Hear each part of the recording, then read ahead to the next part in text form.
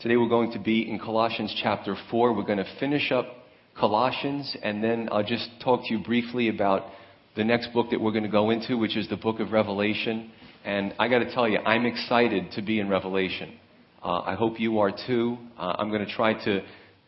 I want my excitement to exude, and I want you to catch that excitement, because this is a great book, and it helps to really understand and explain the culmination of human history, the function and role of Jesus Christ, His superiority, the victory that we have as believers. So you see, all these things kind of come together in the book of Revelation. If you're not familiar with it, maybe you've seen things on the History Channel or documentaries and, scary visions and stuff like that. But there's a lot to this book, so I'm excited about it. As usual, we're going to start in the book of Proverbs, chapter 3. What we do is every week, every Sunday, we go through the book of Proverbs, a few verses at a time in succession, and eventually that way, over a few years or so, we'll be through all 31 chapters of the book of Proverbs. So Proverbs 3, where we're at this Sunday, is verses 9 and 10. 2 verses. It says, "Honor the Lord with your possessions and with the first fruits of all your increase. So your barns will be filled with plenty, and your vats will overflow with new wine." The first thing that comes to mind, and kind of try to break this down piece by piece, is first fruits. If you understand the Old Testament, the Feast of First Fruits was covered in Leviticus chapter 23 in the Old Testament. And basically what would happen is you plant and you would have a crop, and it would be harvest time. And what you would do is you would take and sheaf a good portion of your harvest, tie it up, and also get a male lamb without blemish, without defect, and you would bring it to the priest, and you would offer those to the Lord. Now, understanding that the sheaf, again, had to be from the first of your harvest. And the lamb couldn't be blind or limp or sickly. The understanding here is that with the lamb, God wanted the best. He wanted the best of what you had. And we see that brought through to the Messiah, Jesus. He was the perfect lamb, the perfect sacrifice. He sacrificed himself for our sins. And the first fruits was a picture of the first. So it's really, you see the symbolism in the Old Testament. Sometimes we read through it and say, I don't understand this. But there's so much in there. God wants our first, and God wants our best. Now, there's another law. There's a few laws that come into play here that kind of connect. There was the law of the tithe. Most Christians say, what does tithe mean? Well, the word tithe means a tenth. And what would happen is in the Old Testament, you would have the Levites, the tribe of Levi, and all the other surrounding tribes. And they would get real estate. They had land, but the Levites didn't. But they would be devoted to God's work. They would teach the people. They would read the law. They would, whether it be the tabernacle or later the temple, they would take care of the structure. They would be in charge of the sacrifices, and they had many duties. So all the surrounding tribes would give a tenth of what they had to these people so that they could be supported in doing the Lord's work. And there's another law that comes to play. So we want to give God our first, and we want to give God our best. There's also a law that said if you had a plot of land and you had a crop growing, what would happen is after you harvested, you give your first fruits to God, you would harvest the rest of it, and then you would leave a certain percentage for the poor and the indigent of the community. And you would let them come in for free and harvest. You'd let them go through your fields. It was sort of like a social program, a welfare system in a sense. Those who couldn't afford, maybe through physical disability or what have you, they would get free food. So bring all these things together. Would we ever treat God as a pauper? Would we ever say, yeah, here's the last of what I have? Well, let's look at that today. Sometimes, some of God's people will buy the big houses, will do the additions, they'll buy the new cars, they'll go on lavish vacations, send their kids to private schools, and that's not a bad thing. And then say, oh yeah, something for God. And they kind of reach down in their pocket and say, yeah, I can give something to God. What do you think about that? See, the Bible says to honor the Lord with all of our possessions. And then the question is, with the car that you drive, would you give somebody a ride who needed a ride? Would you bring somebody a meal who needed a meal? With our homes, right? Do we open up our homes to others? Do we open up our homes to maybe a young couple who's struggling and let them come into our homes and counsel them? Or is our home our sanctuary? The Bible says to honor Him with all our possessions. So everything that we have, it all comes from the Lord anyway, right? So it all should go back to the Lord. Jesus said, if you do to the least of these, my brethren, you have done it for me. So you see, all these laws kind of come into play. And it leads into the next verse. The next verse is, so your barns will be filled with plenty, and your vats will overflow with new wine. Not so much a quid pro quo, a this for that, but more of a cause and effect. Even better, your needs will be met. Jesus said, if you seek first the kingdom of heaven, all these things will be added to you. Now, we have to take that in context. Some like to say, well, what Jesus meant was you can have the mansions and the success and all the grandiose things of life. But if you take it in context of what Jesus just spoke about, He spoke about clothes, He spoke about food. So if we seek first the kingdom of heaven, all of our needs will be met. Now, I've employed the understanding of the tithe, and I got to tell you, I don't live a lavish lifestyle.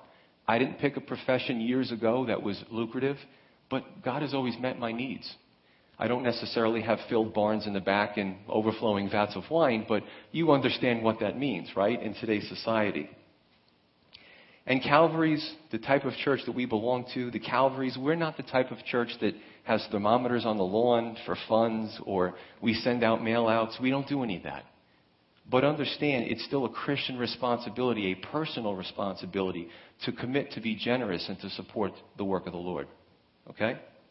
So the last time we saw, going back to Colossians or going forward to Colossians, the last time we saw that the fruit of our lives, what the fruit of our lives can bear when we're in the Spirit, and employ love as the bond of perfection. Now, I just want to cover that briefly because I think that's important. The Apostle Paul speaks about putting on tender mercies, compassion, kindness, all these wonderful attributes or characteristics of the person who's filled with the Spirit.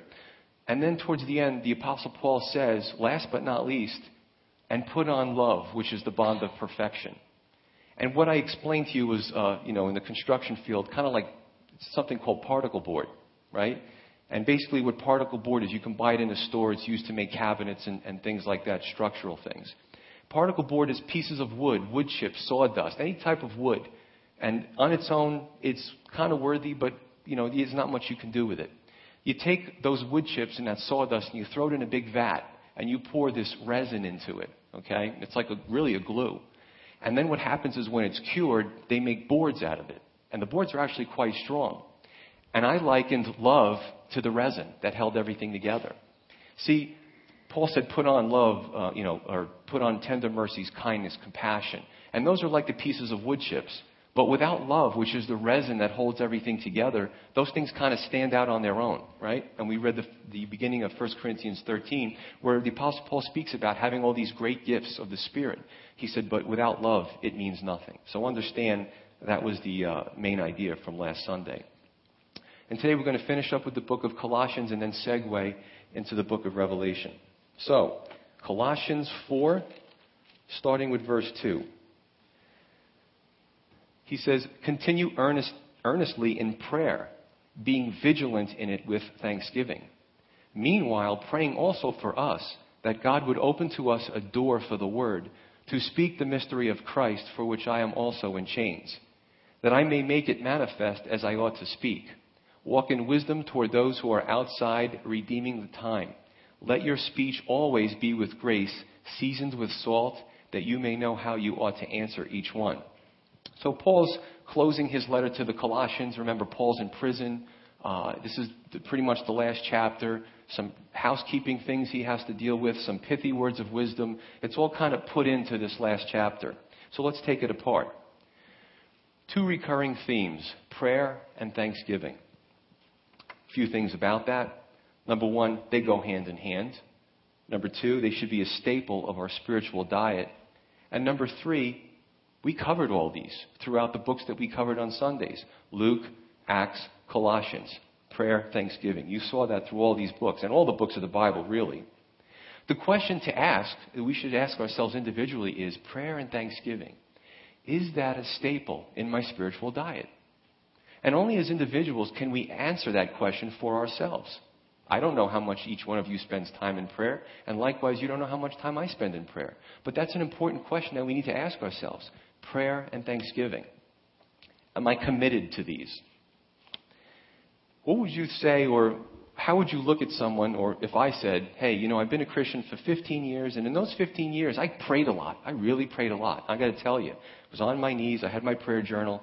And after 15 years, I think I hit a plateau. I'm done praying, guys. I kind of put it all in a big bank account, and I'm done praying. You would kind of look at me like, well, that's strange. You're done praying? Why? Because prayer is the lifeline to God. Now, let's take that and bring it into a human relationship, right? What is the one word, that in a marriage, if this one word starts to fail, you're headed to divorce court? What's this one word? A little bit of a big word. Go ahead, call it out. Communication, right? That's it. And I can liken our prayer to God, or, hearing from the Lord and praying to the Lord, as communication with the Father. Just like in a marital relationship, it's going to go south if you stop communicating. It's the same thing with our relationship with God. Communication, prayer, and thankfulness. And these are going to be some repetitive themes as we go through today, this sermon. There's going to be some repetitive themes that Paul keeps trying to nail home. Kind of reminds me of the pastor who, the congregation, the board, hires this pastor. The old pastor's retiring. They want some fresh blood in there. They get some young pastor in there, heard some good things, got an impressive resume, and they're just excited for that first Sunday sermon. And he gets up there, and he's excited, and he's expressive, and he really gets the Word of God home, right? Everybody's listening to it. And everyone's elated over this new pastor. So next Sunday comes, and everyone's excited to hear what he has to say, and he preaches the same sermon. That's a little weird, but let's see what happens next Sunday. Sunday after Sunday after Sunday, the pastor preaches the same sermon. So the board has an emergency meeting, and they get the pastor, and they say, listen, what's going on here? You keep preaching the same sermon. And the pastor's response was, well, when the congregation gets it, then I'll move on to the next one. But as human beings, we need a lot of those repetitive things. We do. And that's why the Bible repeats a lot of those themes, because God made us and He knows us. We need to hear some of these things over and over again. Verse 3 and 4. We see that the Apostle Paul, he's also making requests of the Colossians. And what are his requests? What does Paul want being in prison? What does he want from the Colossians, writing this letter to them? I'm rotting in this stinking prison. The food stinks. How's my appeal going? Where's my defense attorney? All the things that you might expect. How about special privileges? Can you get these guys to get me? After all, I am an apostle. I'm a model prisoner. I would like special privileges. Well, if you think that, you haven't been reading your Bible. You see, the Apostle Paul was Christ-centered, and his primary concern was for others, not himself. He wants to know, I'm in prison, and I don't want prison to stop my momentum of preaching. Pray for me. For what? Well, in some of his letters, we know that he spoke to the guards. In the book of Acts, we know that even under confinement, he spoke to the authorities, the magistrates, the kings, the rulers, and he preached his heart out.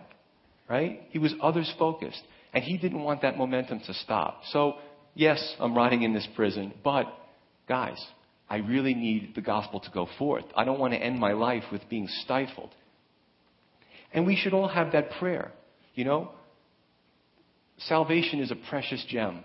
And sometimes when we're in the Christian culture for long enough, you hear the same things over and over again, and it becomes, hopefully, not common.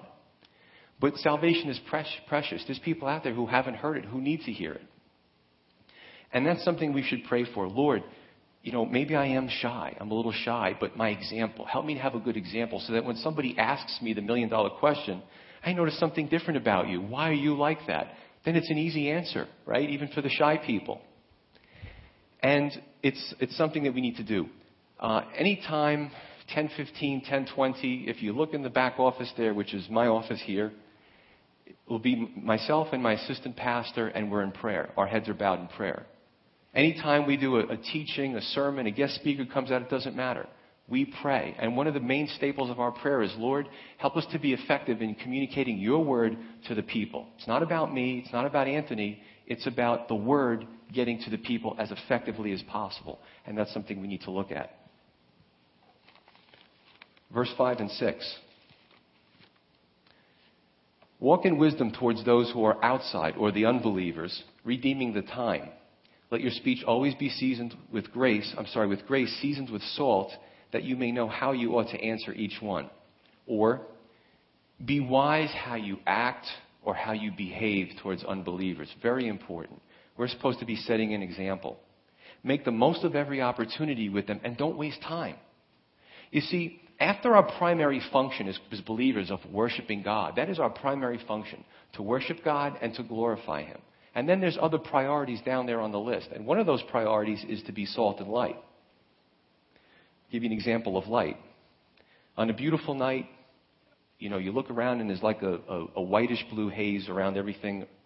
And you look up at the sky and you see it's a full moon, right? But the moon casts this beautiful moonlit night, and it's just so neat to see that. But understand, the moon in and of itself has no luminosity. The moon is reflecting the sun's light, and it does a pretty good job of bringing it down to the earth the way the planets are situated so that it's not so dark. It's lit up a little bit, right? And it's the same thing with us. In and of ourselves, we're fallen creatures. I don't have any luminosity of myself. However, when I'm around others, I want to reflect the light of Christ. And that's when I shine the brightest. When I can take the beauty of Jesus Christ and I can reflect that to you, man, I'm on fire.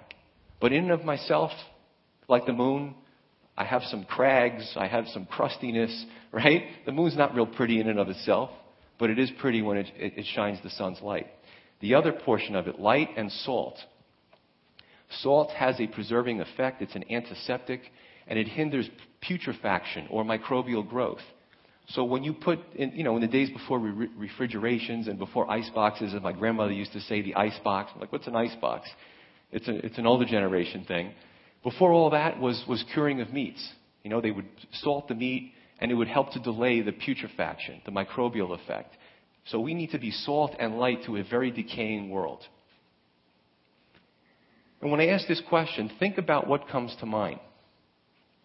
What are we? What are you? What am I?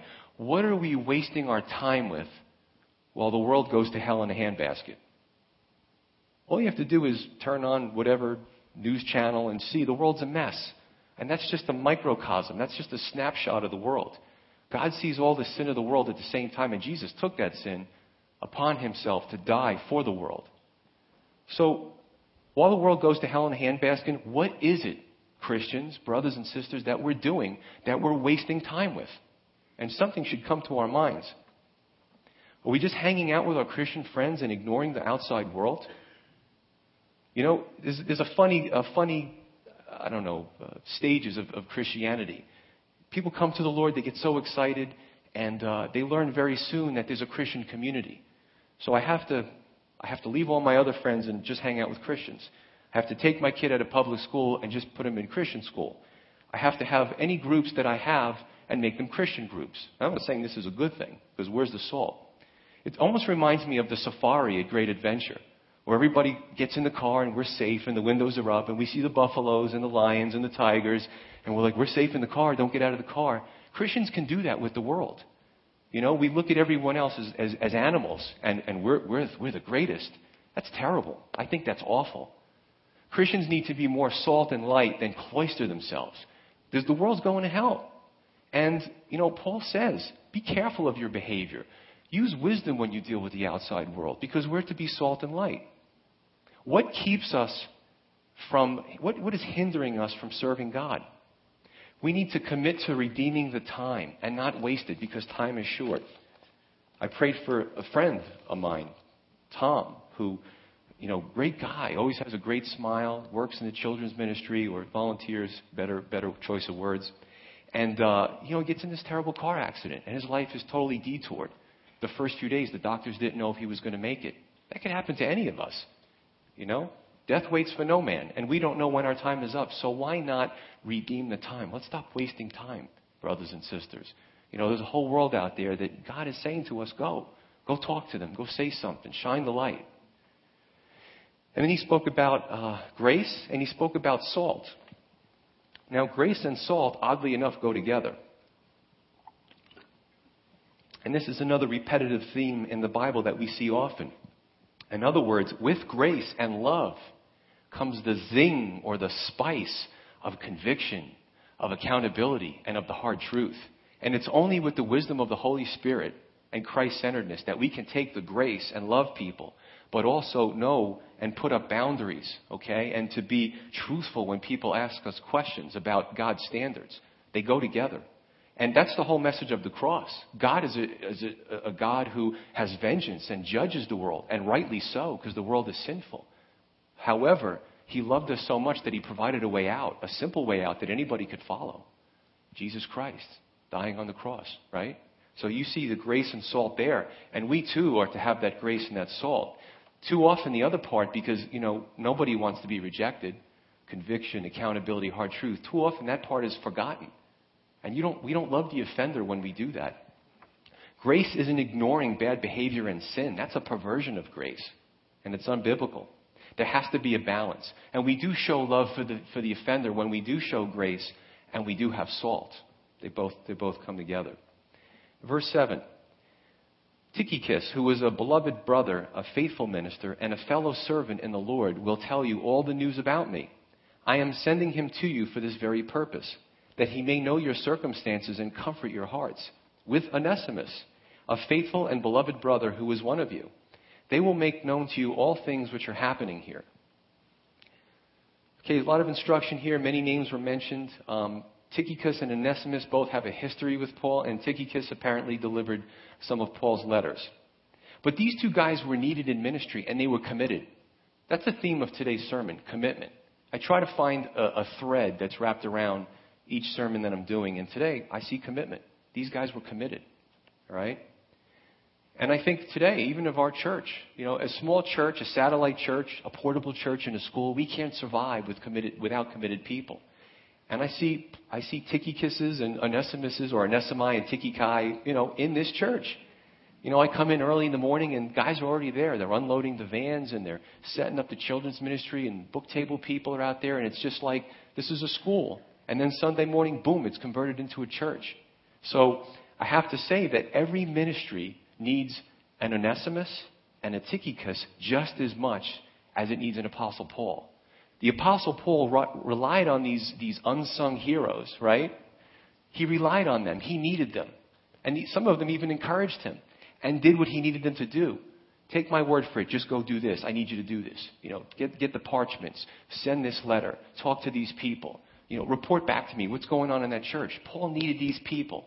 So we tend to look at the Pauls and the Peters and the big names, but forget about Onesimus and Tychicus.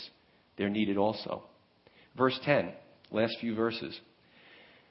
Aristarchus, my fellow prisoner, greets you, with Mark, the cousin of Barnabas, about whom you received instructions. If he comes to you, welcome him. And Jesus, who is called Justus. These are my only fellow workers for the kingdom of God who are of the circumcision. They have proved to be a comfort to me.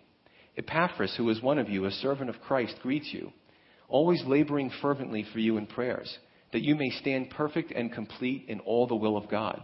For I bear him witness that he has a great zeal for you.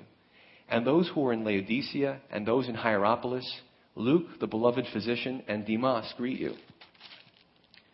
Greet the brethren who are in Laodicea, and Nymphas, and the church that is in his house. Now when this epistle is read among you, see that it is read also in the church of the Laodiceans, and that you likewise read the epistle from Laodicea. And say to Archippus, take heed to the ministry which you have received in the Lord, that you may fulfill it. This salutation by my own hand, Paul. Remember my chains. Grace be with you. Amen. So, verse 10.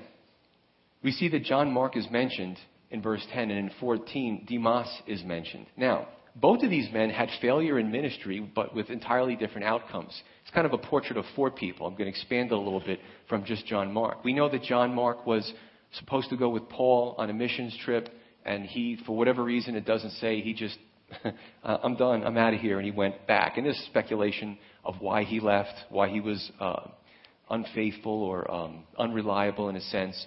And when Barnabas wanted to take John Mark with him and Paul on the next trip, Paul said, no way, this guy's not reliable. He needs to prove himself in a sense. And it would cause such a division between Barnabas and Paul that Paul ended up taking Silas and Barnabas took John Mark, okay? But what we see is that this ends up getting healed. It gets fixed afterwards. And apparently John Mark proves himself to the point where he ends up even writing one of the 4 Gospels. What an honor. But Demas kind of does something different. Here, Demas is in good standing, but we find out in 2 Timothy that Demas loved the world more than he loved the ministry, more than he loved God. And Demas did Paul great harm by leaving when Paul really needed him the most. So Demas failed, and it doesn't say that Demas was restored, but John Mark was. Kind of reminds me of Peter and Judas, 2 other men who failed. Peter denying the Lord 3 times.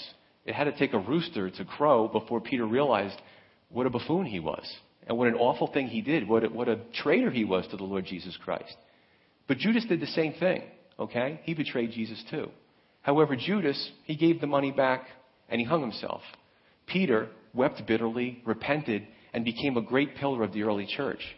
So you see profiles in courage. You see what do people do when they fail in ministry.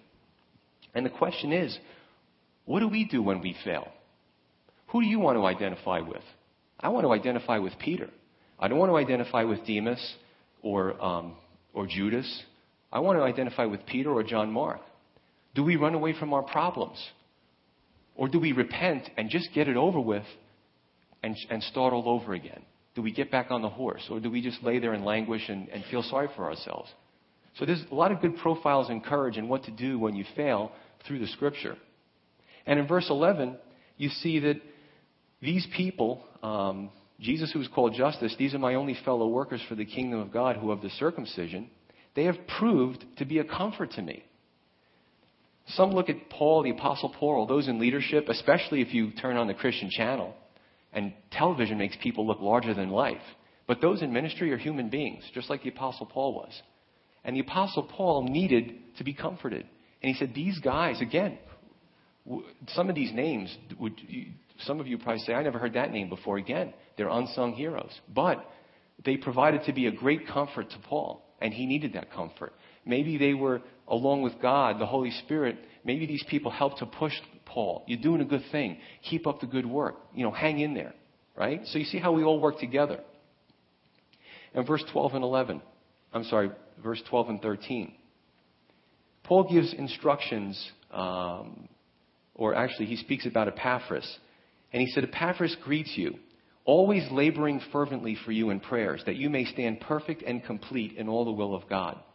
Alternate translations, Epaphras always struggling for you in prayer. Chuck Smith, I've listened to some of his sermons, the founder of the Calvary movement. He often spoke very affectionately about a core group in his church of elderly women who would meet regularly just to pray for the church. They weren't looking for glory. They weren't looking for their name and lights, but they just met quietly, and he found out about it, and they would pray for years for the church. And, Chuck Smith's ministry turned out to be this great ministry in California. And now there's like hundreds of churches in California, even more in the United States and across the seas. And Chuck Smith credits the success of the Calvary movement, a lot of it in his church, with this core group of elderly women who were constantly in struggle. They were constantly in warfare and prayer for the leadership, for the church, for new believers, etc. It's pretty amazing. But the goal here, why is the struggle in prayer? Why is there a fervent laboring in prayer? And the answer is the goal was to stand perfect and complete.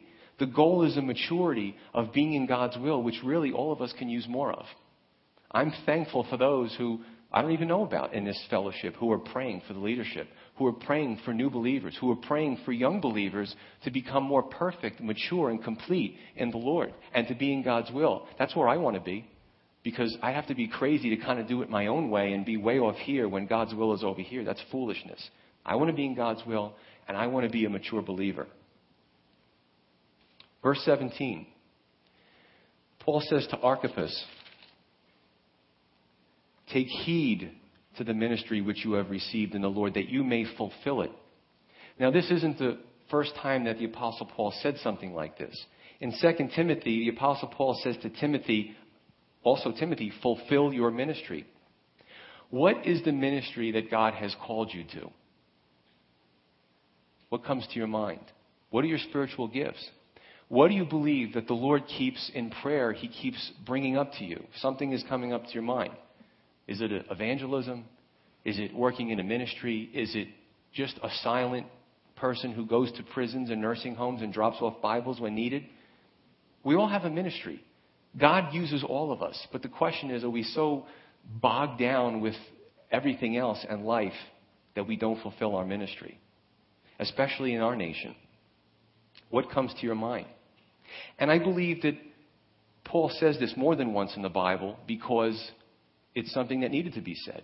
Hey, Archippus, fulfill your ministry. Hey, don't forget, God's called you to do this. Are you fulfilling it?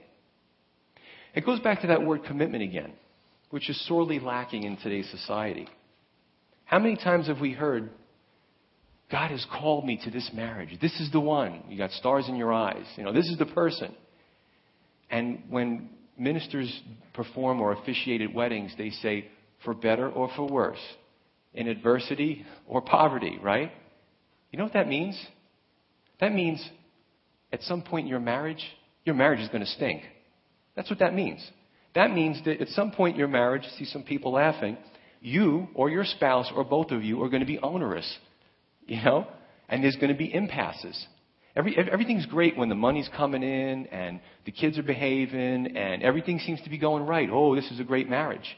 What about when the money dries up? What about when you're having problems? What about when there's legal troubles? What about when there's sick troubles?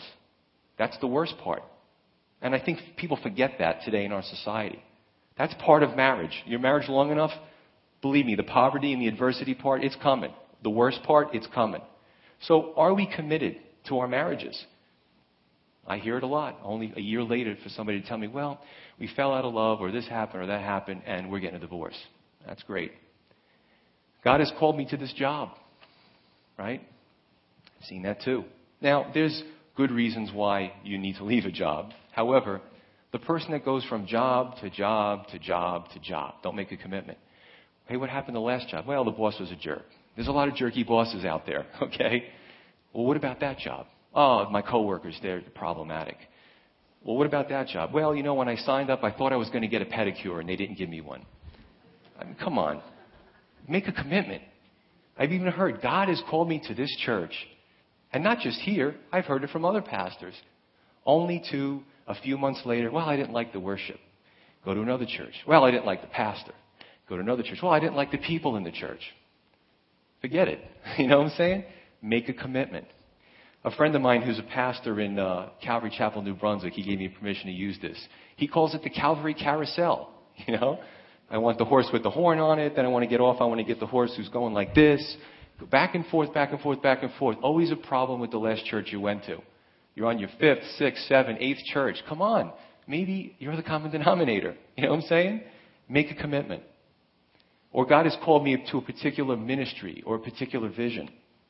Only to abandon it because I didn't get the desired response. Not enough people came out. It wasn't what I thought it was. But wait a minute. God called you to that vision and ministry, right? Oh, yeah, I believe. So then why are you abandoning it? How about the men of faith? How about the women of faith in the Bible that God has called them to? Awful ministries. Jeremiah, right? He gets beat up. He's considered a traitor. No, really, the Babylonians are going to invade. How could you say that? That's not patriotic. Throw him in a well, let him sink in the mud, don't feed the guy. Did Jeremiah once say, this isn't working out. This is stupid. Why am I doing this? Hey, you're going to be fine. Babylonians aren't coming. Please pull me out of here and I won't bother you anymore. Jeremiah didn't say that. He was committed. It's lacking in America. It's lacking in the church. Commitment. Unbelievers at sometimes are more committed than we are. It's amazing. And I don't say this to chastise. No, it sounds like it. But I say to encourage, to exhort, right? Part of the problem is there's too many choices in America. The commitment level in this country is being hurt by choices. Society often runs from problems instead of hunkering down and fixing the problems. Now they have streamlined divorce, I found out. That's great. Well, it takes a few months to get divorced now instead of waiting a long time. So you could just make a snap decision. In a few months, you're done. Get rid of that ball and chain, and you're free again, right? Streamlined divorce. What a great thing that we have in our society. It's a sad thing. Choices. I don't like my marriage. And, hey, other fish in the sea. Choices, right? It's really sad that my wife told me that in the women's prison, the women get out and they're so institutionalized that when they get out, they go to the supermarket and they see all the choices of bread and they get confused. It's actually not funny. It's actually sad because pretty much that's not that way in the prison. And the choices confuse them. It causes overload and they end up going back into the prison. Choices can be very harmful, especially in our society. We think it's great. And it is great to a certain extent. We don't live in a communist nation where we have to wait online for bread. We have 50 different gazillion types of bread. I get confused sometimes. I scratch my head and say, what did my wife buy last? I hate going shopping. But the point is just a lot of choices. We get so bogged down with choices that we don't know how to make commitment. Sometimes choice is the antithesis of commitment, right? And there's sometimes a capriciousness and a flightiness that's permeated in the church aggregately, the American church. And that's why Christian marriages fail, because the same lack of commitment to a spouse is the same lackluster commitment to Christ. It permeates from the secular part of your life to the spiritual part of your life. Lackluster. So I want to just say as an overview or conclusion of Colossians is this. It's to be Christ-centered and not self-centered. To be Christ-centered. The more we focus on Christ, the less we focus on everything else, including ourselves. He's the focus. It's a commitment to Christ and a commitment to His teachings. Now, as we segue into the book of Revelation, we have to employ the same principle. If we don't have a focus on Christ and make a commitment to His Word and make a commitment to a relationship with Christ, you know what Revelation is going to be? Revelation, the angels and the beast and all this kind of stuff. It's going to be confusing. It's going to be boring. It's going to be lackluster. It's going to be ho-hum. It's going to be unapplicable to our daily lives if we don't make a commitment. Because like I said in the beginning, Revelation employs parts from the Old Testament, the New Testament. You got to make the success of Sundays. If you're not here, you get a free download. Otherwise, chapter 3 is not going to make sense unless you're in chapter 2. You need to make a commitment. My desire, how many times did I use the word commitment? My desire is we make a renewed commitment to Christ today, to be in His Word. Start all over again. Even if it's a few verses every day. Start with a few verses. Sometimes people think, wow, the Bible's overwhelming. Where do I start? Right? A few verses a day. Start there. To be in prayer, even if it's a few minutes each day. To get every Sunday's Revelation sermon. And to make a commitment to our Lord, our marriage, our children, our church, our spiritual growth, and a commitment to prayer. Let's pray.